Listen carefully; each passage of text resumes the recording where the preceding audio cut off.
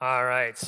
Remember, our fall series, is we're calling Rules for Life the Way We Best Operate. It is a deconstruction of New York Times best-selling book, 12 Rules for Life, An Antidote to Chaos, written by probably the most influential psychologist in the Western world today, a guy named Dr. Jordan Peterson. And tonight's rule, which is the fifth in our study, is Rule 5, don't let kids do anything that makes you dislike them, interestingly enough. What does that mean?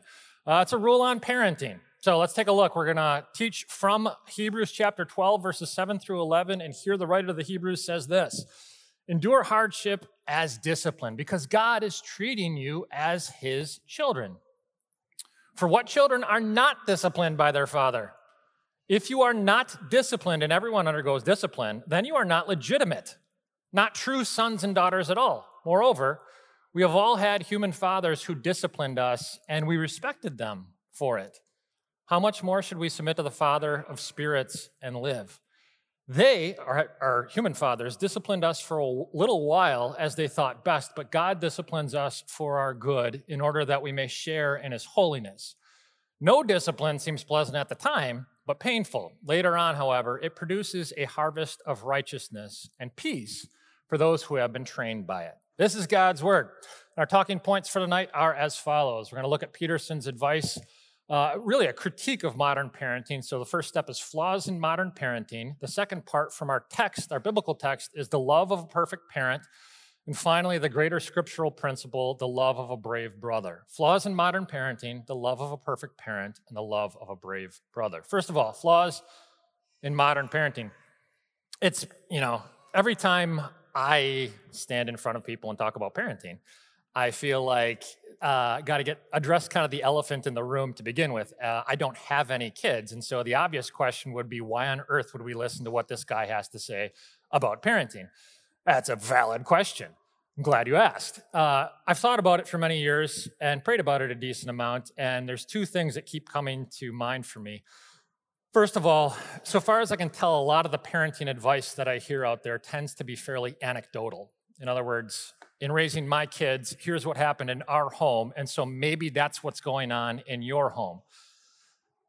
But if kids are really as different as their fingerprints are, a lot of advice and a lot of what works is contextual. And so what's to say that what happened and what works in your home for your kid is going to work in somebody else's home?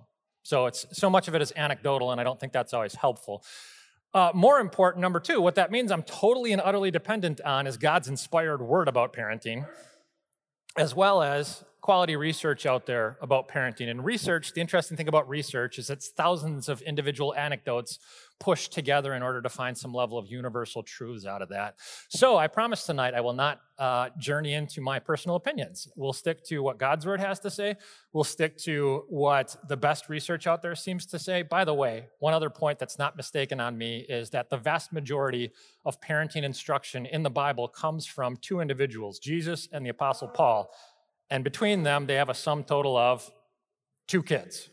Okay, so if their advice there and their teaching is inspired and helpful, I think we can gain something here tonight, okay? So the rule 5, don't let kids do anything that makes you dislike them. That sounds maybe a little bit crass. I think it's worth mentioning that Dr. Peterson actually spent some of his early years working as a psychologist in daycares.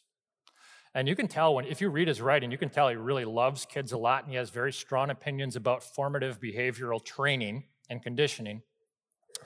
And I would describe his critique of modern parenting in 2 categories. One, it's a critique of parents' perceptions of the nature of their kid.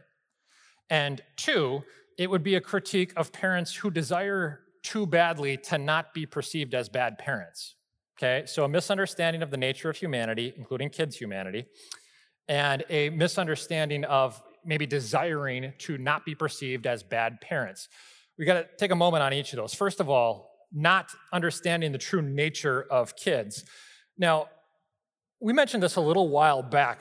We were talking about sort of the framers of Western democracy and the types of individuals who are often quoted. And Peterson would point to an individual like Jean-Jacques Rousseau, who modern Western people and perception of personhood, a lot of it comes from his writing. Well, Rousseau was an individual who said that human beings were basically good and that it's institutions that are actually corrupt and institutions that cause the problems in society. Now, bear in mind, this is an individual who actually abandoned 5 of his own children to orphanages. So I'm not sure we should take what we believe about parenting or personhood from somebody with that kind of track record necessarily. Rather, the biblical idea is what? The biblical idea is very clearly articulated throughout the Bible, but maybe especially in Psalm 51, where King David says, "Surely I was a sinner from birth, sinful from the time my mother conceived me." In other words, theologians for years have referred to this as the doctrine of original sin or inborn sin, right? And Peterson would say, well, yeah, not only is that biblical, and he's not even a Christian, what he would say is it's easily observable. Anybody who has ever watched a little child either smack their mom or watched a little kid take a toy and crack it over the head of, their playmate in class or whatever, it's very easily observable that nature is inside. So when people tilt their heads and they look disapprovingly and say, well, why would you do such a thing? Peterson would say, what are you talking about? It's obvious. They want to dominate their mom. They want to dominate their friend. They want to see how far they can go. They want to press the boundaries of life. The question of why would you do such a thing is a silly question. Violence is obvious. Violence is easy. Just look at nature. Nature is violent unapologetically. It's peace that we would say, that's hard. Sharing is a learned, inculcated behavior. Why are people guilty of violence? No, that's the wrong psychological question. Why does anybody ever carry out peace? That's the right question. And in fact, Peterson would say that in general, people get these psychological questions turned backwards in life. Why on earth does anybody ever do drugs? Wrong question. Why are we not all doing drugs constantly all the time if they help us feel better? That's the right question. That's the interesting psychological question. Why do people get so anxious about stuff? Wrong question. Silly question.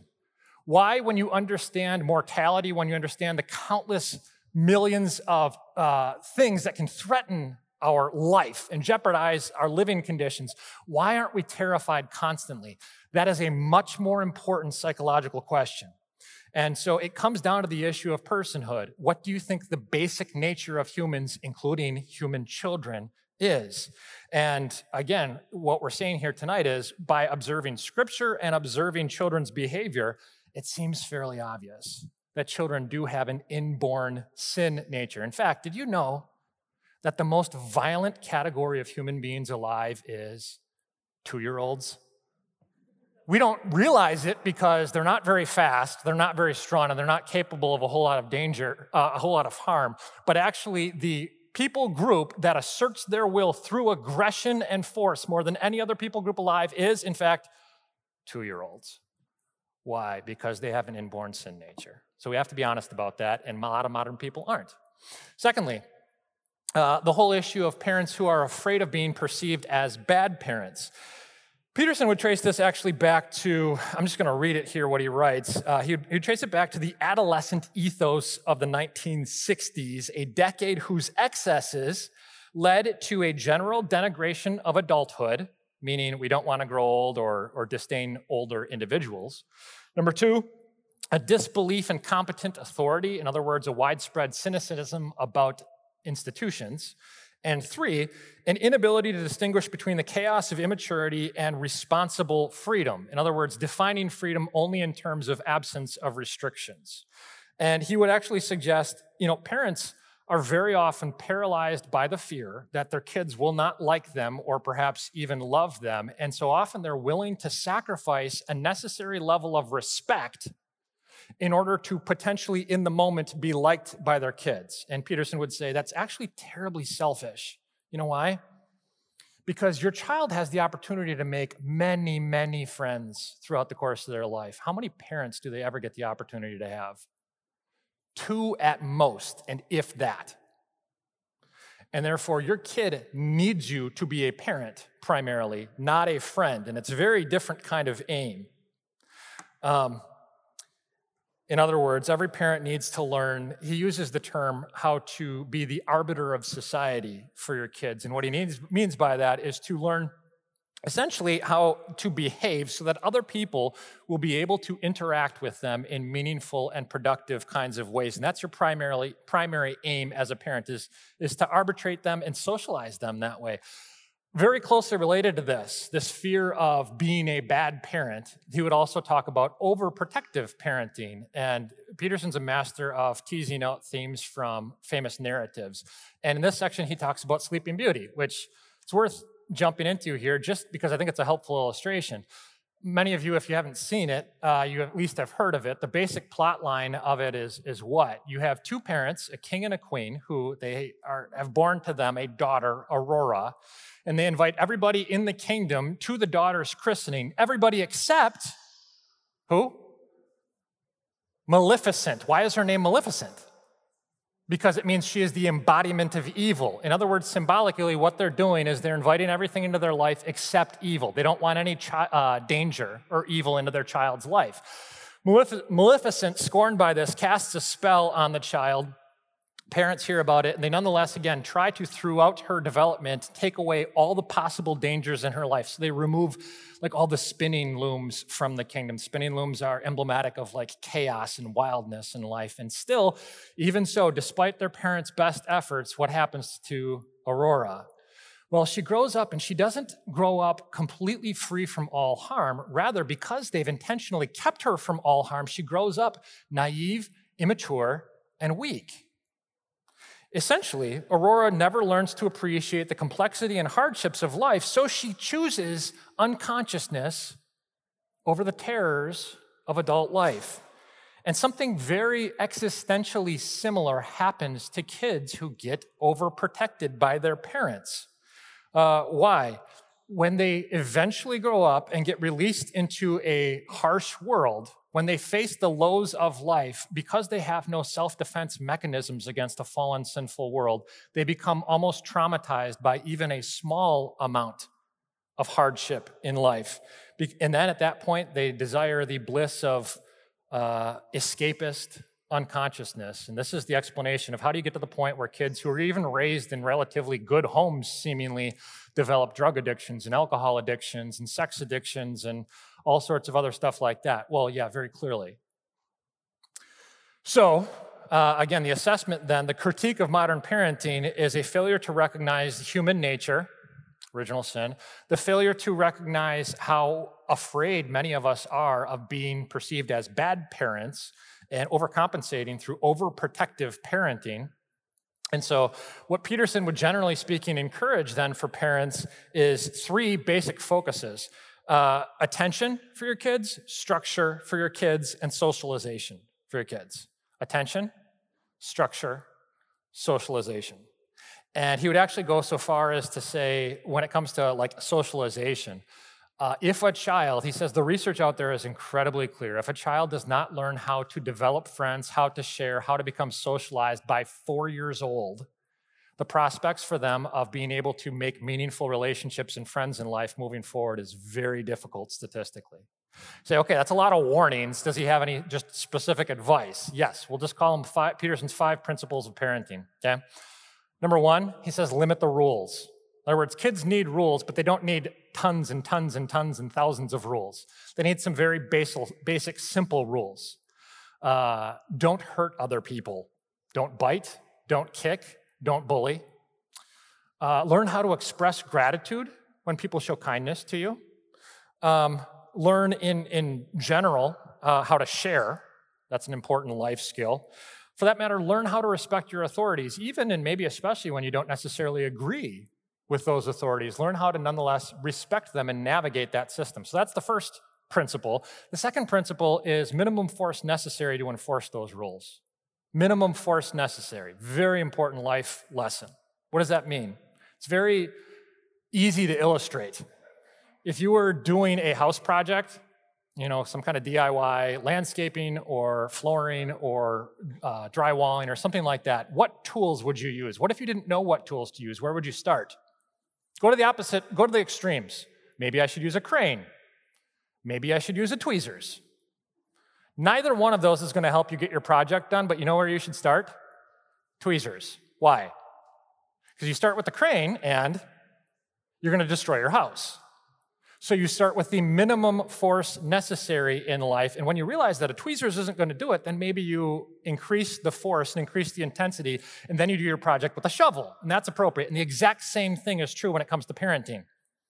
How do you know? Because every kid is a little bit different. Some kids, you look at them funny and they cry. Some kids, you can yell pretty severely and they won't be affected at all, right? How do you know? You start with minimal force and you work up to find the necessary force to bring about the desired results, okay? Third principle, parent in pairs when possible. This isn't always possible. Thank God these aren't rules and commands. These are principles. But it's nonetheless worth stating, because it's important to aim at ideals. In a modern world, sometimes we have an idea that every possible method is equally valid in life in general, and that's just not true, either from a scriptural standpoint or an evolutionary biology standpoint. From both perspectives, if it requires two adults to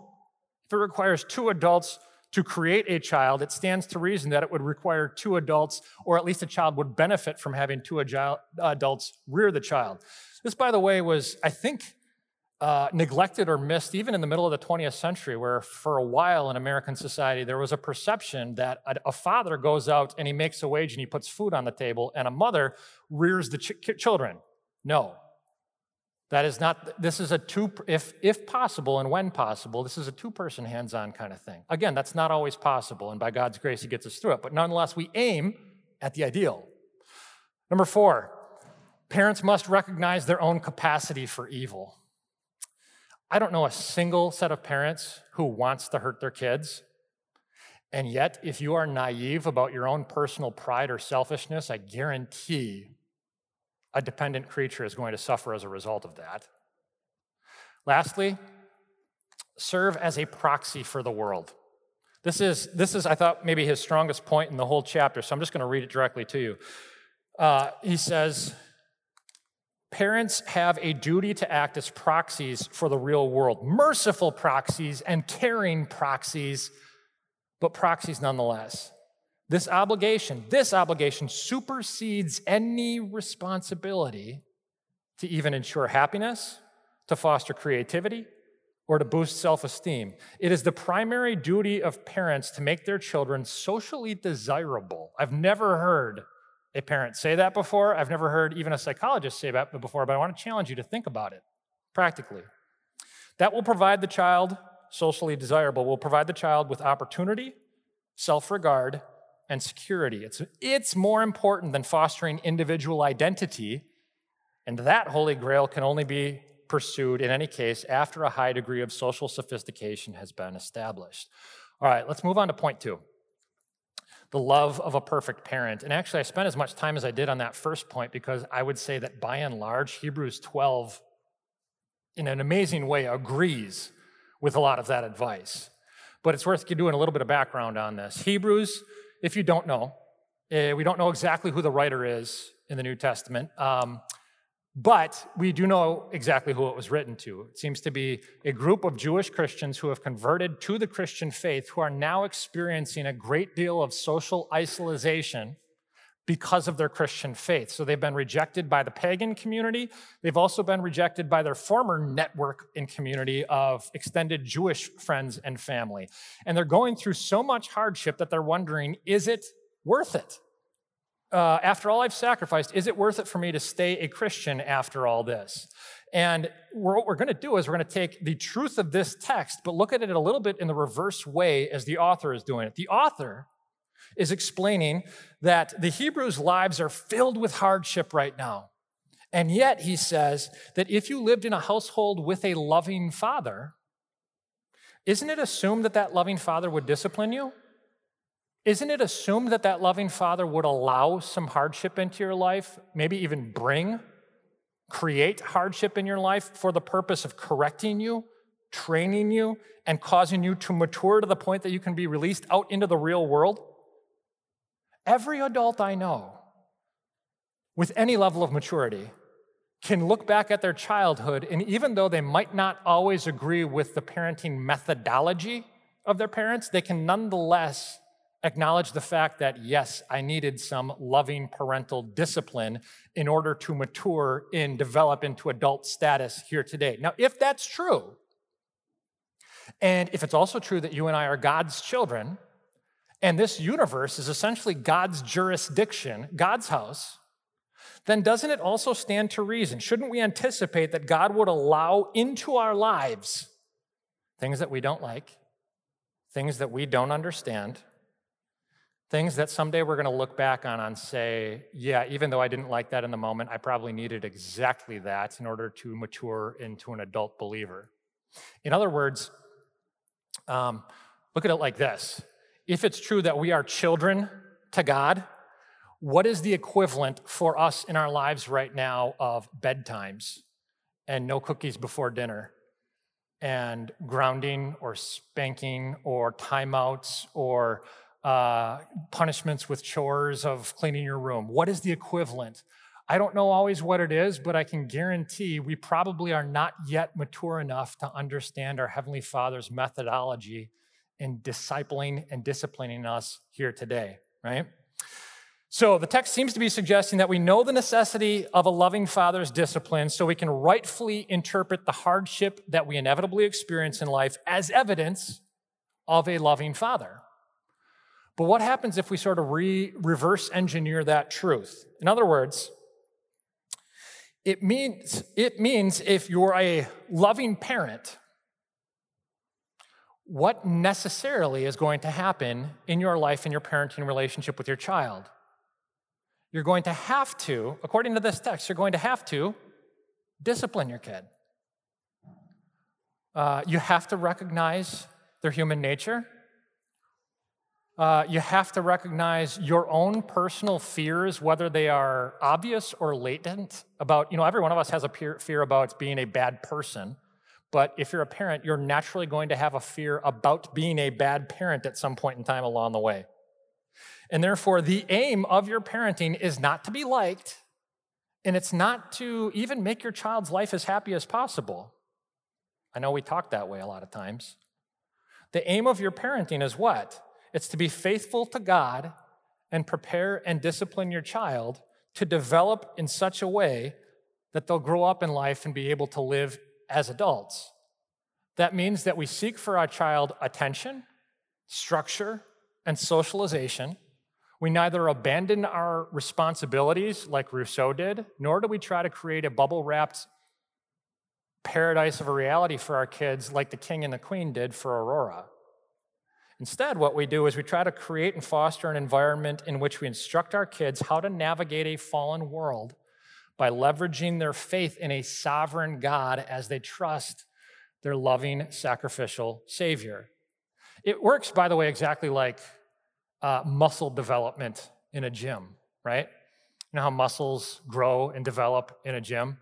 So it only comes through resistance. There's no way to grow muscle apart from adding resistance. There's no way for faith to grow unless it's tested.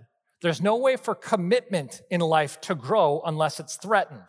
There's no way for patience in life to grow unless it's taxed. There's no way for compassion to grow unless it's challenged. It's no way for your courage to ever grow unless you actually face your fears. For your faith to develop, it requires resistance. It's just like, so if you go to the gym, if you go to the gym and you do, you know what it's like to go to the gym and do 200 push-ups, right? Me neither. I'm guessing what it feels like, though, is after you do all that, your arms feel heavy and limp and just powerless, and they feel so weak, because at that moment, are your arms weak? That's a tough question. They feel extraordinarily weak, but actually, in that very moment, they're becoming stronger. It's like when you're weak, then you become strong, right? The exact same thing is true when it comes to parenting. The exact same thing is true when it comes to development, especially development of the faith. When I am weak, then that's when God makes me my strongest, because I lean on Him, I'm dependent on Him. By the way, I think it's worth mentioning at this point, and because I don't mention it all that often, but I think I should. my own personal philosophy, and I don't want to call it just a philosophy, but it's sharing about ministry here at St. Marcus. One of the immediate benefits that I see attached to our school here at St. Marcus is this. I know that a lot of us who are here probably grew up in Christian schools, Lutheran schools, parochial schools of some sort, and then you're looking at your school growing up and you're comparing it to St. Marcus and you're thinking, it's a little bit different from what I grew up with. And some of you are like, thank goodness it's different from what I grew up with because, my experience wasn't great. And others of you are like, well, I had a really positive experience growing up, and do I want my child to have a different experience? And so having been here for 5 years now, I've had a lot of these conversations with parents along the way, and I've heard some recurring themes, the theme of, okay, do I want my child to have that structured of an educational environment? How okay am I with the idea of my child being a minority in their classroom? What if my child might have a classmate and they're not a Christian or their family is not a Christian, even though the teachers and the administrators and the support staff are all faithful Christians? So in other words, is the school going to be a bubble-wrapped kingdom for a child to grow up in? No, but as I already said, I don't think developmentally that's what you ideally want for your kid anyways. I think what I can say about it confidently is it is a safe environment where kids can learn how to navigate society that is rapidly multiplying in diversity of thought and culture under the authority of faithful Christians, doing so while developing a biblical worldview. Is it the only option? No, I'm not saying that. I'd never stop me whenever I assert something as the only possible way when God's word hasn't said it's the only possible way.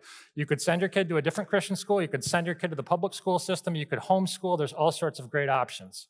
But it's worth me, I think, saying at this point, it's not hard for me to see how it is a potentially wise option for your family, okay?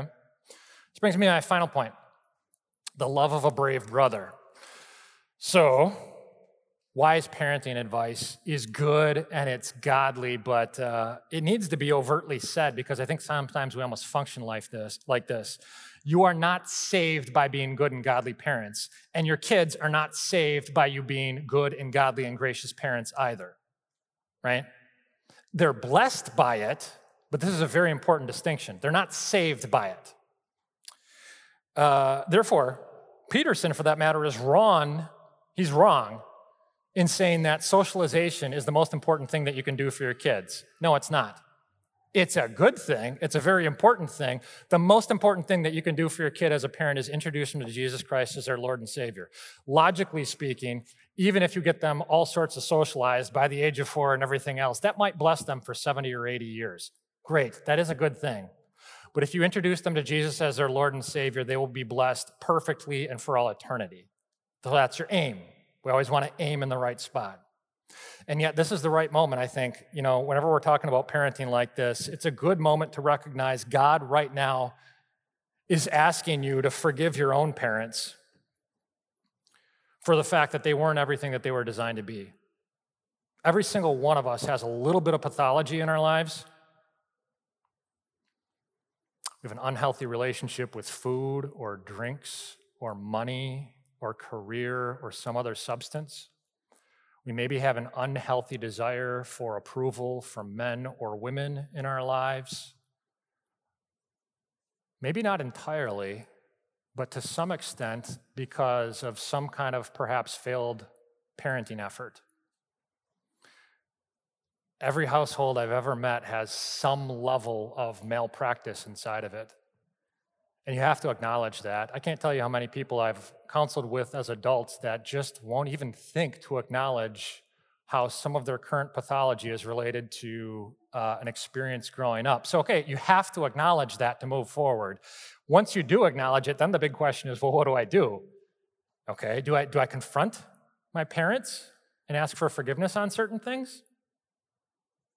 Maybe. I don't know, though. Will that be productive? Are they still even around that you could ever do something like that? Will it glorify God? I don't know. Here's what I know you can't do. You can't dismiss their sins as though they weren't less than perfect.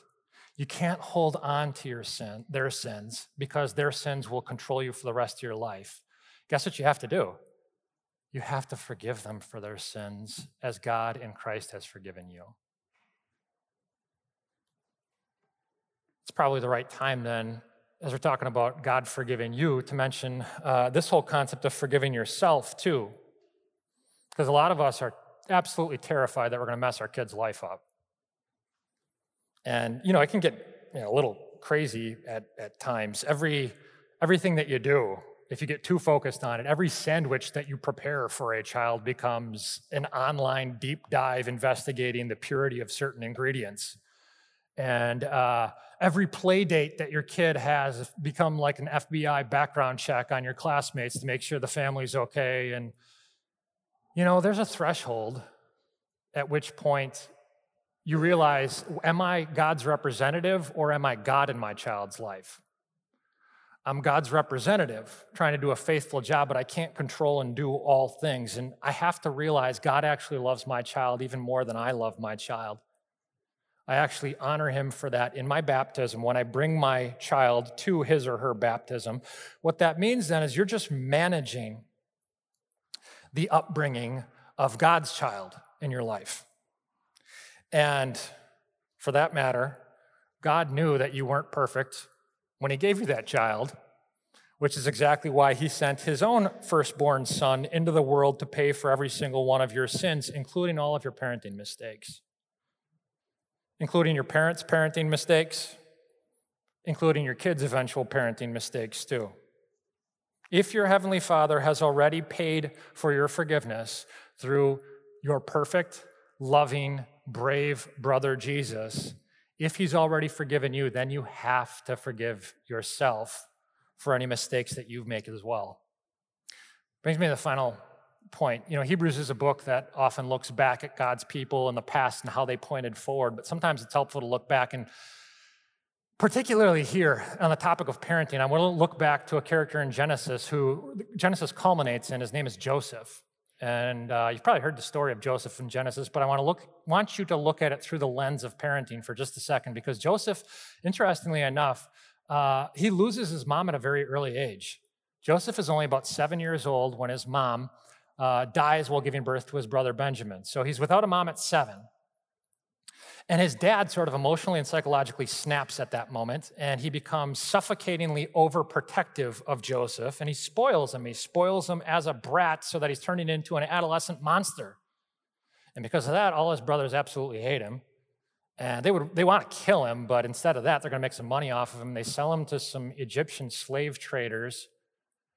And for the next 20 years of his life, every time things are looking up, they immediately take a nosedive. And yet, through all of the chaotic circumstances, God has gifted Joseph with this ability to interpret dreams. And actually, through some additional weird circumstances, he interprets a dream for the Pharaoh. He gets elevated to the position of second in command of all of Egypt. And there's a famine in the land, so that his brothers that he thought were long gone and they thought he was long gone actually come to Egypt, and he gets reconciled with them.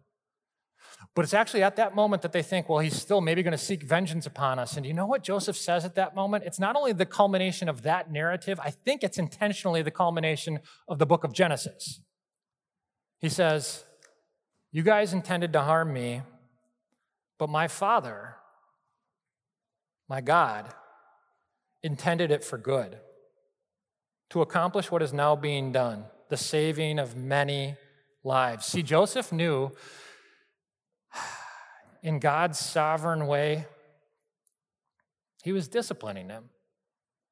God was fathering Joseph and discipling Joseph through all the hardships of the world the entire time in order to bring his grace into the world, in order to bring his grace into Joseph's life, and same is true for you. Your Heavenly Father is always watching, always disciplining, always parenting. He's in control. And all that means that you have to do moving forward, here's all you got to do. Forgive your parents, forgive your kids, forgive yourselves, and praise your Father in heaven. Let's pray. Lord Jesus, you are a perfect brother who reconciled us to our Heavenly Father, please help us now be wise parents to the glory of your name. And in your name we pray. Amen.